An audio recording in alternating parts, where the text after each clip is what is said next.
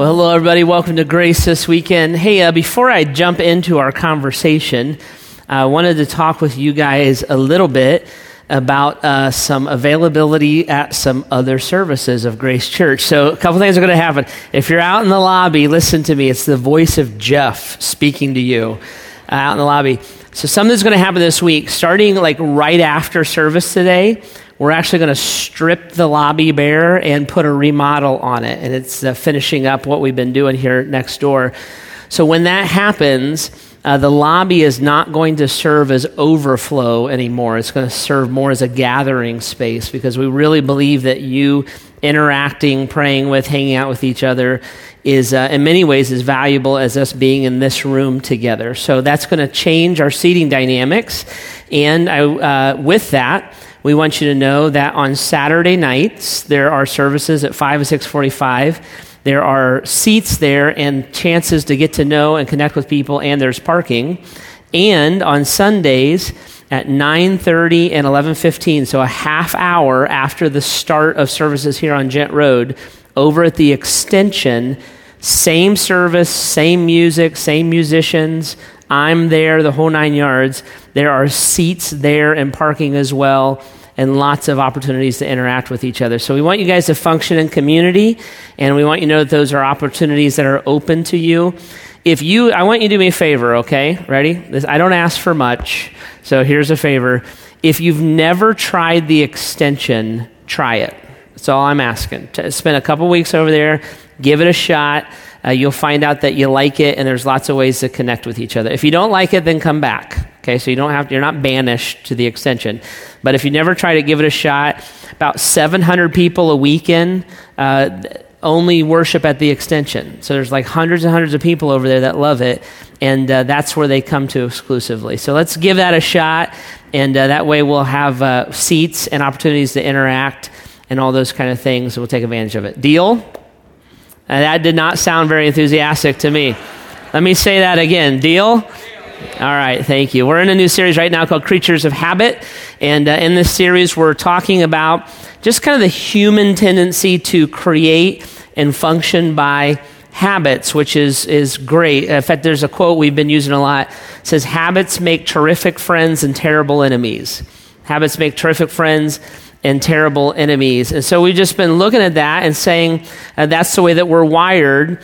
Could we take that tendency and use it to draw closer to God through it? So we looked at the scripture, and the scripture talks a little bit about different types of habits.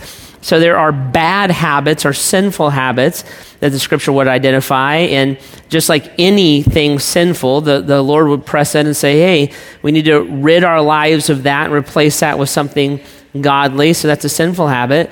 There are what I call benign habits in the scripture. So the most famous one is when the Apostle Paul says, exercises of some value. I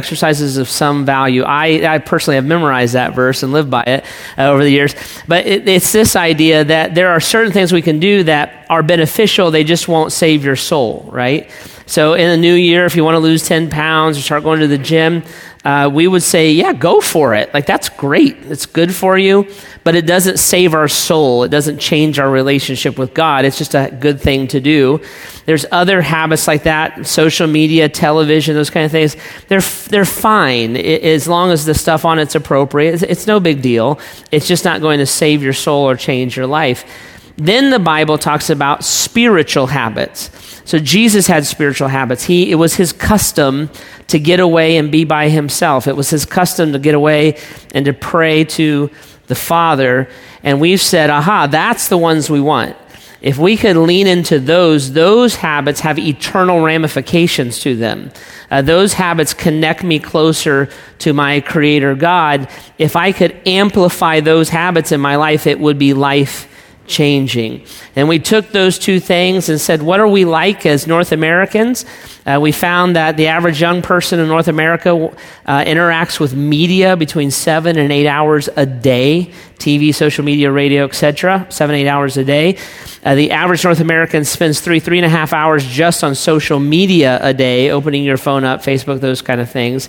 And then we looked and said, of the people who pray in North America, the survey says that of people who pray, the average person prays about 60 seconds a day. Of the people in North America who read their Bible, 74% said, I read my Bible 4 to 5 times a year outside of church. So you take a spiritual habit and then you compare it to a benign habit, and there's where you can look and say, oh, that's why my life's not changing, right? I want a different outcome, but my benign habits so overwhelm, because we're not even talking about sin, that's a given, right? My benign habits so overwhelm my spiritual habits, that's why I don't change spiritually, I don't change relationally, I don't change as a person, right? So TV, there's nothing wrong with TV unless you're going to watch the Steelers later and then you worship the devil, right? So there's nothing wrong with that. Or social media, there's nothing wrong with it. It's not the issue. It's that it robs and takes all of the extra energy from me spiritually. So if I prayed more than 60 seconds, 4 to 5 times a year, so basically I never read my Bible on a regular basis, what would happen in my life if I changed it? So we introduced some spiritual habits, and the first one we introduced was the habit of fasting. Spiritually, fasting is this. Fasting is when I deprive myself of something I habitually want or need for the purpose of spiritual growth. I deprive myself of something I habitually want or need for the purpose of spiritual growth. So I'm going to take something that is a habit in my life, food, coffee, Facebook, whatever. I'm on purpose, I'm taking it out of my life. It's not sinful. I'm just taking it out of my life for a period of time so that when I reach for it, I'm reminded to spend time with God. So I invited you guys on a 21-day fast with me. We're 14 days into it. If you have not joined us yet, I want to invite you to go on a 7-day fast with us and finish up. And you'll notice that I am doing that. And when I reach for the thing that I deprive myself of, it reminds me, right? I'm like, ooh, I'm not supposed to be doing that. And it reminds me to pray, to spend time with God. And so if you exercise that habit, I guarantee you've been praying more than 60 seconds a day. I guarantee you've been thinking about God more than you would normally think about God. That's the purpose of fasting. And it's a habit. It's something we can return to now and again when we want to kind of amplify our relationship with God. The second habit we introduced was the habit of prayer. And we said prayer is our interactive conversation with God. So prayer is not reciting a poem. Now I lay me down to sleep, praying the Lord my soul to keep. If I die before I wake, praying the Lord my soul to take, which is a very morbid prayer to teach a child. But anyways, it's not reciting a poem, and it's not just a religious activity. Prayer is me interacting with God. The Bible says I pray without ceasing. So it's me kind of interacting, talking with God all day, every day. When I reach for what I habitually want or need and it's missing, I go to prayer. God, I pray for. And we talked about how to pray and what prayer was, what Jesus taught us last weekend. Okay, so we laid down those first 2 habits. If you miss those conversations and you want them, go out online, graceohio.org. You can watch them or listen to them there. Go to the Grace Church app. You can watch it or listen to it there. Go to Grace Church website, and you can sign up for the Grace Church podcast, which will come to your phone automatically every week, and you can listen to it there. Or you can give me like $500 and I'll come to your family room and preach a sermon for you again. Either way, we'll handle this, but we want to get you up to speed, okay? If you want to engage in those things, they're all out there. Encourage you to lock into those conversations. I want to show you a third habit here, and the third habit is this. We want to talk about the habit of having daily Bible time. Daily Bible time, and this is the definition. The definition is this: taking daily time to learn God's heart and mind by engaging His clearest form of communication to us. I'm going to take time every day to learn God's heart and mind by engaging His clearest form of communication to us. The clearest form of communication from God to humanity is the Bible, or the Word of God, or the Holy Scriptures. There's a bunch of ways that we say it, but it's the Bible. And we want to spend time in the Bible every day. So you need to read your Bible every day. Spend time in your Bible every day. Now, when I say that, if you were raised in church, that's going to elicit some emotions within you, right? And some of the emotions would be things like this. In fact, I'll say this: if you weren't raised in church, you're probably better off in this particular circumstance, because read your Bible every day tends to be packed if you were raised in church. So if I say read your Bible every day, some of us would hear that and we'd hear it through the lens of punishment. I was raised in church, was raised in a religious school, and when I got detention once or twice a week, what we had to do in detention was we had to go to detention and we had to copy the Bible verse by verse is what we had to do. So I'm in like Zephaniah, like copying in the Old English, and it was punishment. So like spend time in the Bible, I'm like, what did I do? Right? And so it's a punishment thing. For some of us, when we hear read your Bible every day, we hear it through the lens of guilt. Guilt. If you were a better Christian, you would read your Bible more, right? You need to get your act together and read your Bible. And so we hear it as guilt. We hear it in terms of failure. We read some story about some amazing saint, and he prayed like 72 hours, and there was an impression where his knees were on the floor, and he like read the Bible and copied it, memorized it in 3 languages, and you're like, oh man, I stink. Like, I'm terrible at this, right? So it's a guilt thing. For some of us, when we hear the idea of read your Bible, what we hear is dread. Do you know, listen to this, the average male in North America, 90% of men do not read a book cover to cover after high school. Did you know that? Don't point at your husband. That's not nice at all, right? We don't read. We're not reading. So it's like, read. Come on. And we'll read a manual for work to make the machine work, or get up to speed on a project or a procedure we need to do. But like just reading for enjoyment is something that most people don't do. They don't finish that. So it's like, I'm not a reader, right? And then the other emotion that comes with it is a bit of self-reliance. So when I say read your Bible every day, some of us are like, I do. I read my Bible every day, right? And that's the way you sound. And so I am Bible man, you know? And so we look at that and we have to be careful, because when we say read your Bible every day, we're not saying cram your head full of Bible trivia. We're saying, are we interacting with God, right? It's a different thing. So read your Bible every day. What does that mean? So I want to talk about how and why. How and why we need to instill the habit of daily Bible reading. Now, since most North Americans read their Bible 4 to 5 times a year outside of the church, that means most of us don't read our Bibles every day. So let me talk to you a little bit about how to do that. We'll just kind of hit this quick, and then we'll talk about why. So how do you read your Bible every day? Here it is. Pretty simple. Number 1, set aside time to do it. So we want to actually read our Bibles, listen to our Bibles, and concentrate on it. So I don't mean like read a verse on the back of your Thomas Kincaid coffee mug, right? I don't mean read your calendar. I don't mean like read the scripture tattooed on your friend's back at CrossFit. What I mean is like I'm alone with God and I'm reading the Bible and I'm concentrating on it. So set aside time to do that. Here's the second thing. Read your Bible every day by having a plan. So have a plan that I'm going to read through. So don't do this. Don't be like, God, show me a verse, and open up the verse and just look at something right away, right? Pleasing is the fragrance of your perfumes. Your name is like perfume poured out. No wonder the young women love you. It's a real verse. Song of Solomon, chapter 1, verse 3, right? So like, what does that mean? You know, so don't do that, because you can pull stuff out of context and it's like loopy, but like have a plan. So I would say this: if you've never read your Bible every day, start with the book of John, right? Start with the book of John. It's a great place to get to know Jesus. And when you go to read the book of John, what I want you to do is find a passage, so a few verses that are categorized together. Most of your Bibles will organize that a little bit, so a few verses put together. Look at that passage and read it 3 times. Read it once to get the information, just like what's there, right? Second time you read it, ask yourself, what is Jesus like, or what is God like, right? So Jesus has a personality, right? Jesus was funny. He was sarcastic. This is the type of the part of Jesus' personality I try to emulate the most, right? So he's sarcastic and funny. He gets upset. He gets hurt emotionally. There's a lot there. So what is Jesus like? The third time you read it, then ask yourself the question, what does Jesus want me to be like?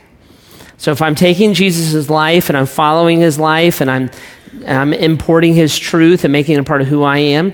What's it say? What's he like? What am I supposed to be like, right? And you just studied your Bible. So read the book of John, do that every day, right? And read each one 3 times, have a plan.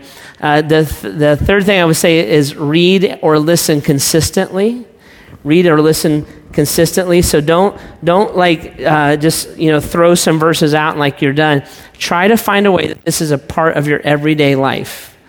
If you're not a reader and you want to listen, that's great. There's like 100 million apps that you can listen to the Bible through and different voices, right? So whatever floats your boat. But when you're listening, pay attention to it. Right? Make some notes or do something where it actually has your attention. It's not just background noise. So do it consistently. And then the last thing is this: meditate on what you take in. So I'm going to read it and then I'm going to meditate on it. Now, let me just clarify a little bit.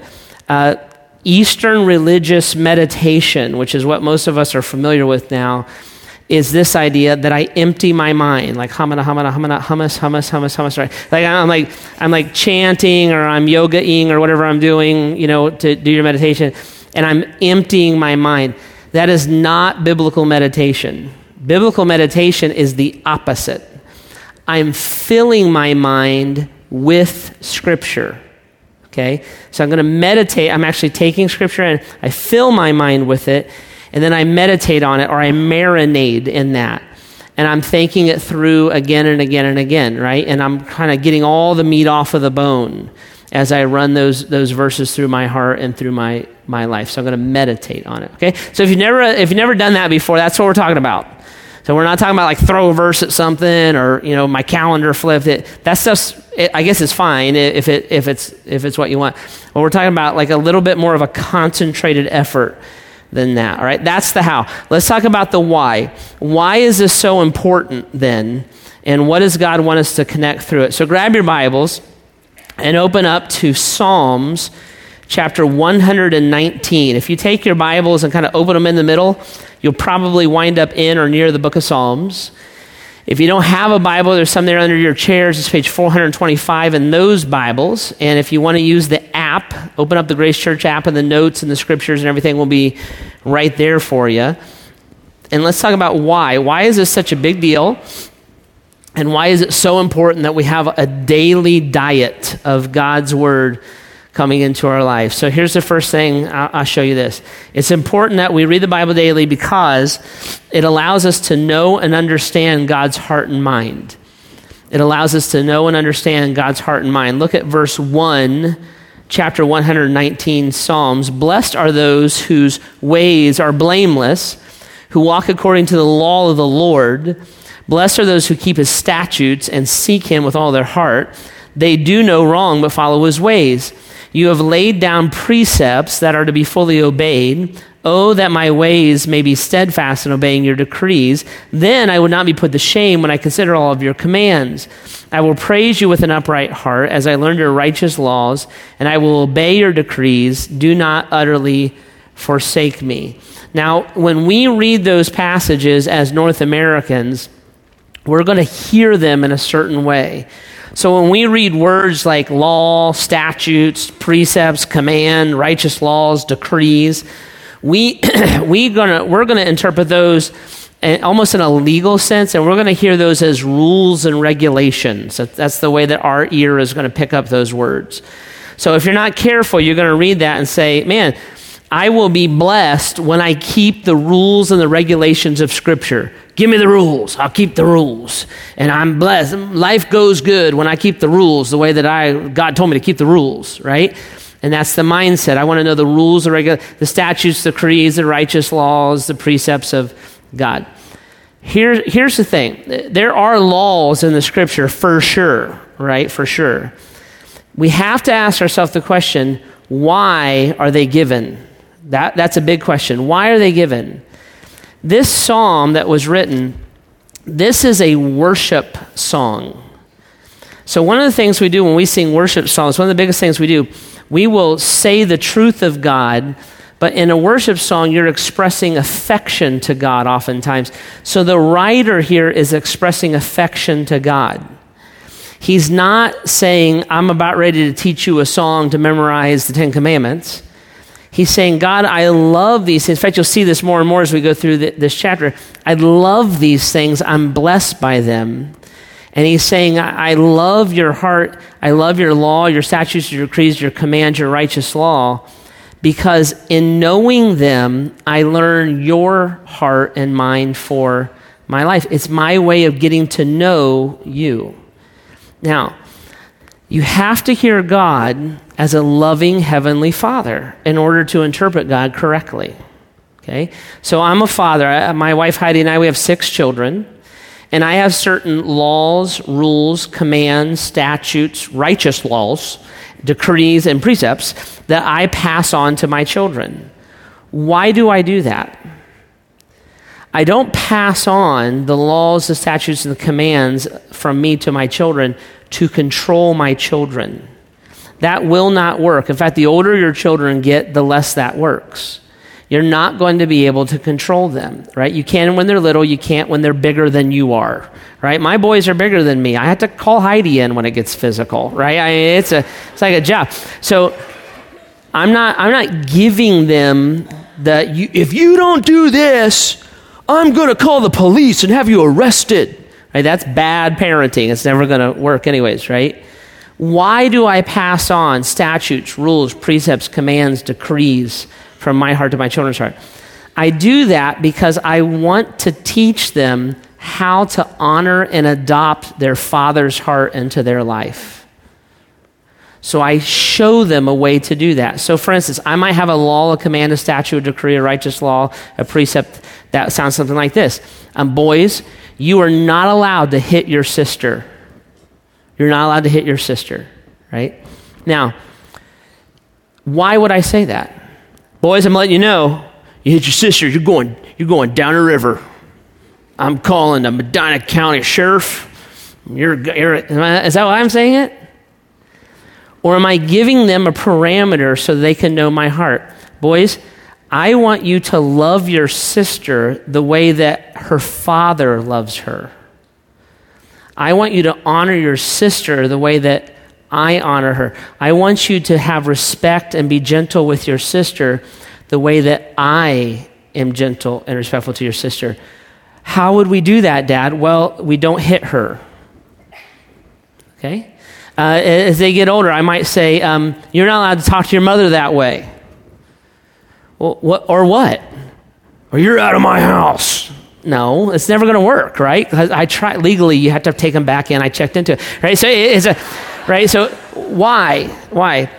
Boys, you're not going to talk to your mom. You don't treat your mom like she's one of the gang. Like she's one of you don't treat your mom with bro code. I want you to love and honor and cherish your mother the way that I love and honor and cherish my wife. I want you to respect. I want you to trust. I want you to have affection for your mother the way that I would my wife. Here's the rule, the statute, the decree, the precept, the righteous law. You're not allowed to talk to your mother that way. So when a father passes down a statute, a decree, a rule, a law, right? What he's doing, he's imparting his heart. And that's why the writer of Psalms is saying, I'm blessed. I'm not blessed because I learned the rules, I kept my nose out of trouble. That's not what he's saying. He's saying, I'm blessed because I know my Father's heart and mind. He made it available to me. I can actually read about it. And that helps me to receive his passions and to live the way that he would cause me to live. Now, if I don't know God's word, I don't know those things. Those things are found in God's word. So I go to God's word every day because it helps me to know the heart and the mind of my heavenly Father. Right? Here's the second thing. I go to God's word every day because it helps me to break sinful habits. I go to God's word every day because it helps me to break sinful habits. I'm not looking to break sinful habits to keep my nose clean because remember, it's not a rule thing. I want to break sinful habits because sinful habits pull me away from God's heart instead of steering me to God's heart. And God's word directs me to his heart and helps me to rid myself of sin. Look at verse 9, chapter 119, Psalms. How can a young person stay on the path of purity? by living according to your word.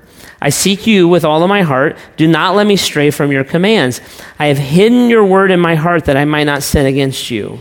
Praise be to you, Lord. Teach me your decrees.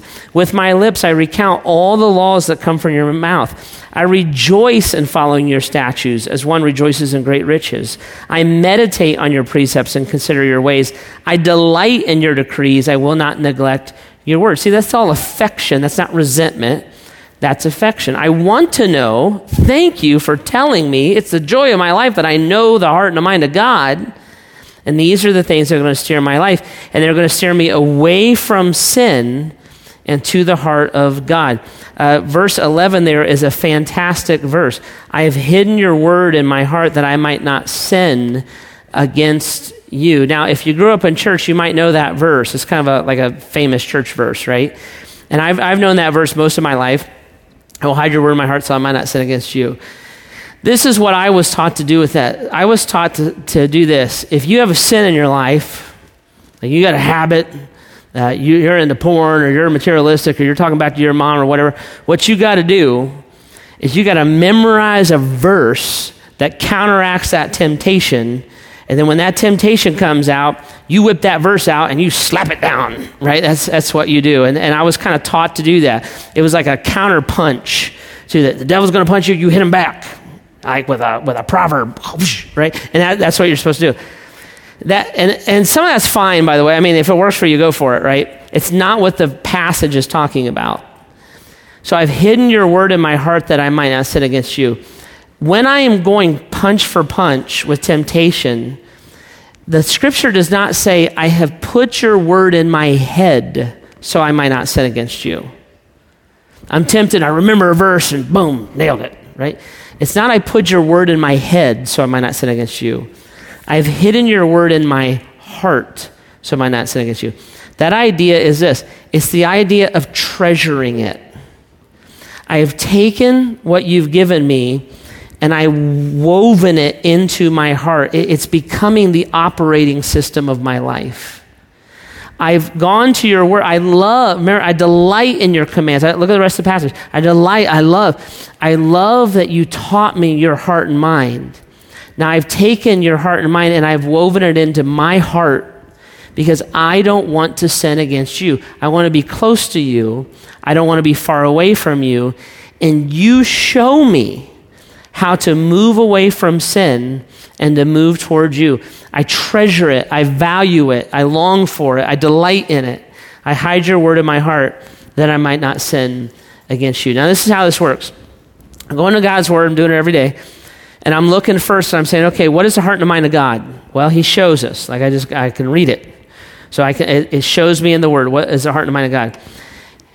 When I have this motivation then to align myself with the heart and mind of God, I'm going to ask questions like this. I'm going to look and say, okay, this is like daily living, going through life.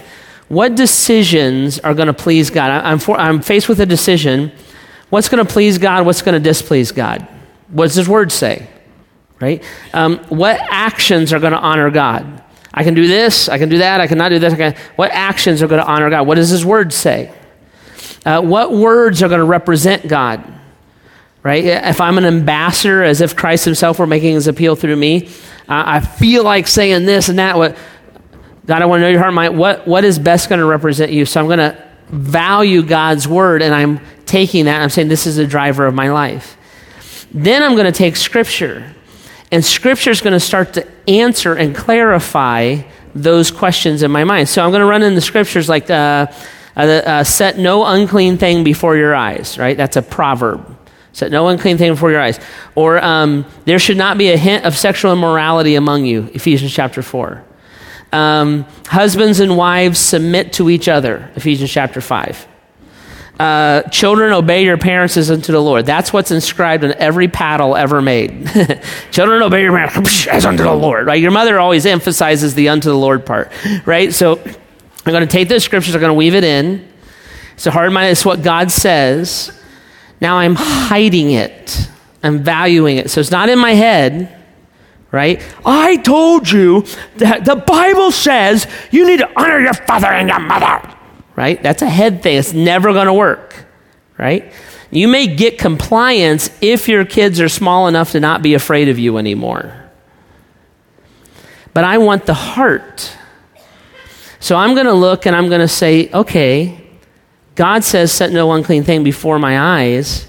And now the pornography temptation comes up, which is what, like 10, 15 times a day? And it's not, I'm going to make it through this temptation. That's not it. The question is, why? Why would my loving Father tell me, law, precept, decree, right, statute, why would he tell me to set no unclean thing in front of my eyes? What's he saying? He's saying, don't sin because it hurts me. Sexual sin's the only sin the Bible says you commit against yourself. I'm hurting myself. The Bible is saying don't do this because it protects my wife, protects her. The Bible says I don't do this, it protects the church. Because the church, we're supposed to be a family, so we're brothers and sisters. And when I am into porn, what I do is I sexualize every relationship. So now I'm sexualizing my relationship with my sister. That's dysfunction. Protects the church. I'm hiding that. I'm looking and saying, God values purity, and I want to instill it anytime I have the opportunity to do it. Children, obey your parents as to the Lord. That's not a controlling verse that parents throw at their kids. Told ya, right? And it's not a verse that kids throw back as a control mechanism. I am 17 years old, 361 days. In 4 days, I don't have to listen to that verse anymore. Would that be the heart of a loving father? Is that why he gave a command? Or I'm hiding it. I'm treasuring it. What does God want? Why would my heavenly Father tell me to obey my parents as if God himself were speaking to me? Why would he do that? Could it be because my childhood is practice for how I'm going to live the rest of my life in relationship with God? That my parents are tangible examples of me being humble and yielding myself to someone's authority that I don't always understand. And once I am no longer a child, I move that over to the rest of my life because I have to yield myself to my Heavenly Father and yield to his authority that I don't always understand. Maybe God's asking me to practice for 18 years so that I can live the way that he really wants me to live. Now, is that something that a Heavenly Father would say to you? See how that works? So when I treasure and I value, I'm not filling my head, I'm filling my heart, and I'm always looking and saying, okay, why would Dad make me or tell me? It's never because he's trying to control. God can control you. He can strike you dead. It's not hard for God to control you. He wants to impart his passion, his love, his heart, and his mind to us. So when I ask why, I treasure, and those things start to play out in my heart in a real way. Here's the next thing. I read the Bible every day because through it, I gain wisdom and maturity. Wisdom and maturity. This part's cool. I flip over a page to verse 97. Same chapter, 119, Psalms. I gain wisdom and maturity. Oh, how I love your law. See the affection? This isn't a guy that resents God telling him what to do. Oh, how I love your law. I meditate on it all day long. Your commands are always with me and make me wiser than my enemies. I have more insight than my teachers, for I meditate on your statutes. I have more understanding than the elders, for I obey your precepts. I have kept my feet from every evil path, so I might obey your word. I have not departed from your laws, for you yourself have taught me. How sweet are your words to my taste, sweeter than honey to my mouth. I gain understanding from your precepts, therefore I hate every wrong. The writer says, I meditate on your law every day and night. Your commands make me wiser than my enemies. I have more insight than my teachers because of your statutes. I have more understanding than my elders because of your precepts. I love your word. Thank you for doing it. Now, what's he talking about? Here we go. The Bible, in another part of the Bible talks about two types of wisdom. And to paraphrase, it's worldly wisdom and heavenly wisdom. Okay? So worldly wisdom is the collective social norms of any culture. So through all of time, every culture has had a collective social norm. Everybody does it this way. That's worldly wisdom. Heavenly wisdom is wisdom that comes directly from God. God says, do it this way. Thus saith the Lord is the old-fashioned way of saying it. God said, this is the way that you should do it. That's heavenly wisdom. Earthly wisdom is the collective social norms of any culture through all time. So as North Americans in Northeast Ohio, we have collective social worldly wisdom that we're all familiar with. We were raised in it, okay? So a worldly wisdom example would be things like this. Look out for number one. Look out for number one. If you don't love yourself, you can't love other people, right? By the way, find that in the Bible. I'll give you my house. If you don't love yourself, you can't love other people. That's a social norm. We would say, well, yeah. We would tend to agree with it. Why? Because we were raised in it. We've heard it since we were kids. You gotta love yourself, right? That's a worldly wisdom. Another worldly wisdom is that youth and beauty rule the day. We live in this culture right now. Find out what the young people are doing, and then everybody do that. Find out what the beautiful people are doing, and then everybody do what the beautiful people are doing, because somehow, if you're young and attractive, you're supposed to be intelligent, right? And you don't have to think about that one too long. No, that doesn't work that way, right? So it's the way that our culture is driven right now. Freedom is doing what I want.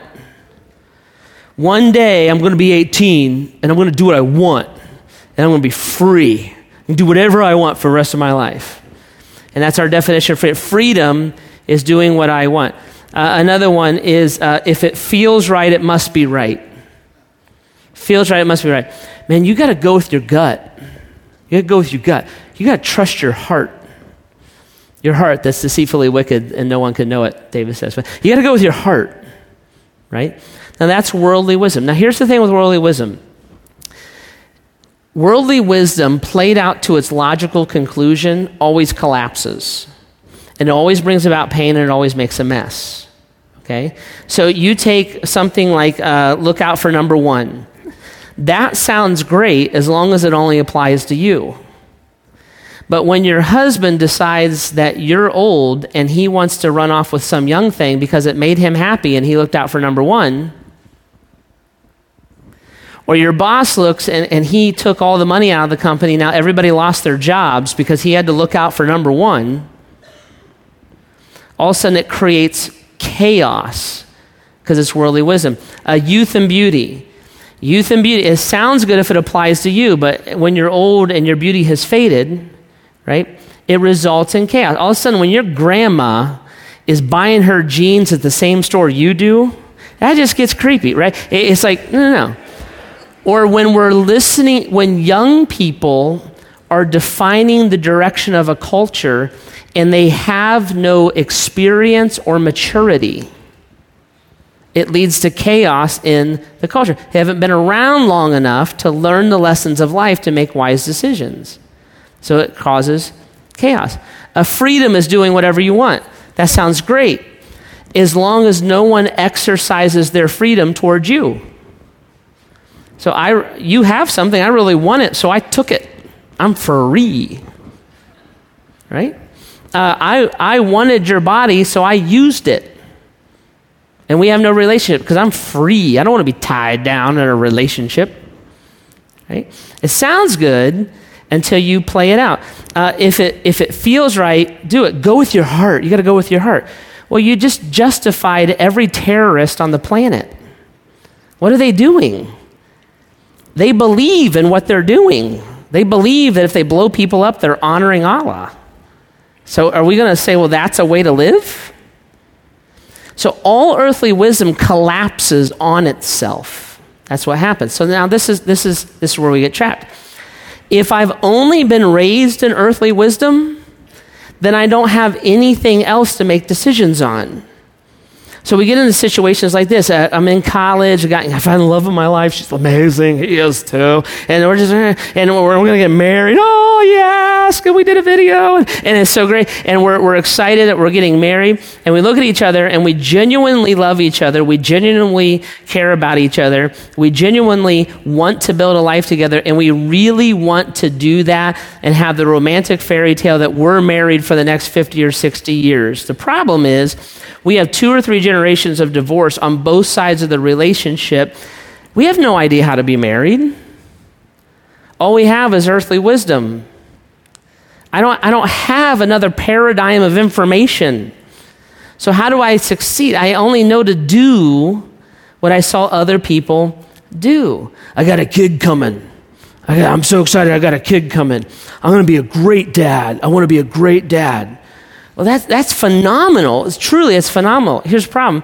Your dad's never lived with you. You may not even know who he is. So what you know about fatherhood is what you experienced as a child. And now how do I break that cycle? So we do this all the time. We watch our roommates make terrible decisions, or our friends fall apart, or our families implode. And we're looking and saying, man, I don't want that. But I don't have any other I don't have another set of information to get me from that to what I dream of having. What should I do? Well, I have to bring in a different stream of information that's directly from God. Where do I find that at? See? I find it here. I don't know how to have a marriage that lasts. Well, the Bible teaches us how to do that. I don't know how to be the Bible teaches us. I don't know how to be a true friend. I don't know how to make wise life decisions. I don't know how to handle my finances. It's all in the book. The precepts, the decrees, the righteous law, the statutes of God. God shares all of those things for us. And when I take those things, look at it, verse 97, I love your law and I meditate on it day and night. I'm gaining my wisdom from outside of my environment and my circumstances. I meditate on it day and night. And what's it do? Well, your commands, they make me wiser than my enemies.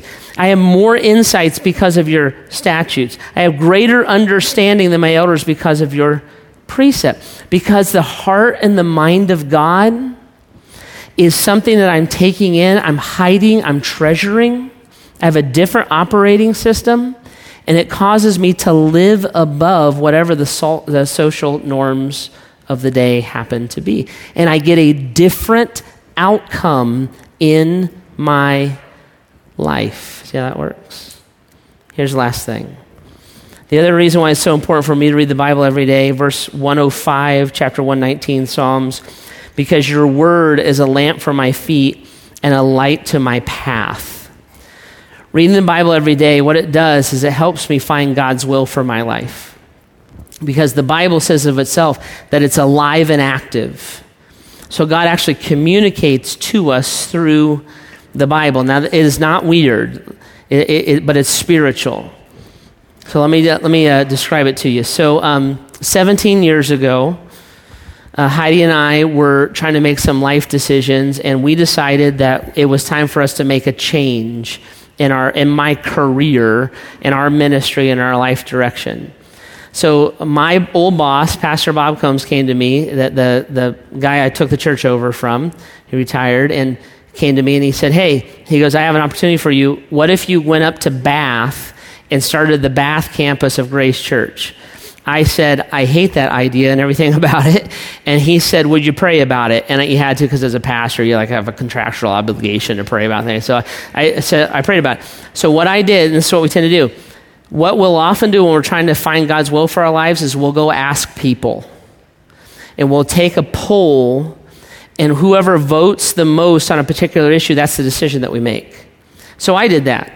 So I went and I started asking people, what do you think I should do for my life? And every time I went and I asked somebody, what do you think the next step of my life should be? They offered me a job, like straight up.